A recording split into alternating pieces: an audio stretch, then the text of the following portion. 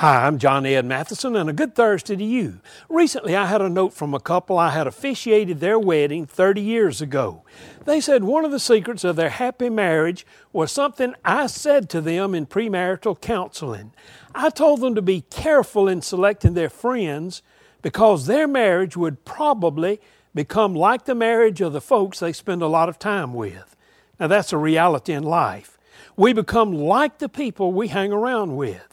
I speak with a Southern accent because I spend most of my time with people with a Southern accent. Proverbs 22:24 says, "Keep away from angry, short-tempered people, lest you learn to be like them and endanger your soul." Pick the kind of people you want to be like, both individually, for your marriage, and for your business. Please, pick the kind of people who will be a good influence on your life.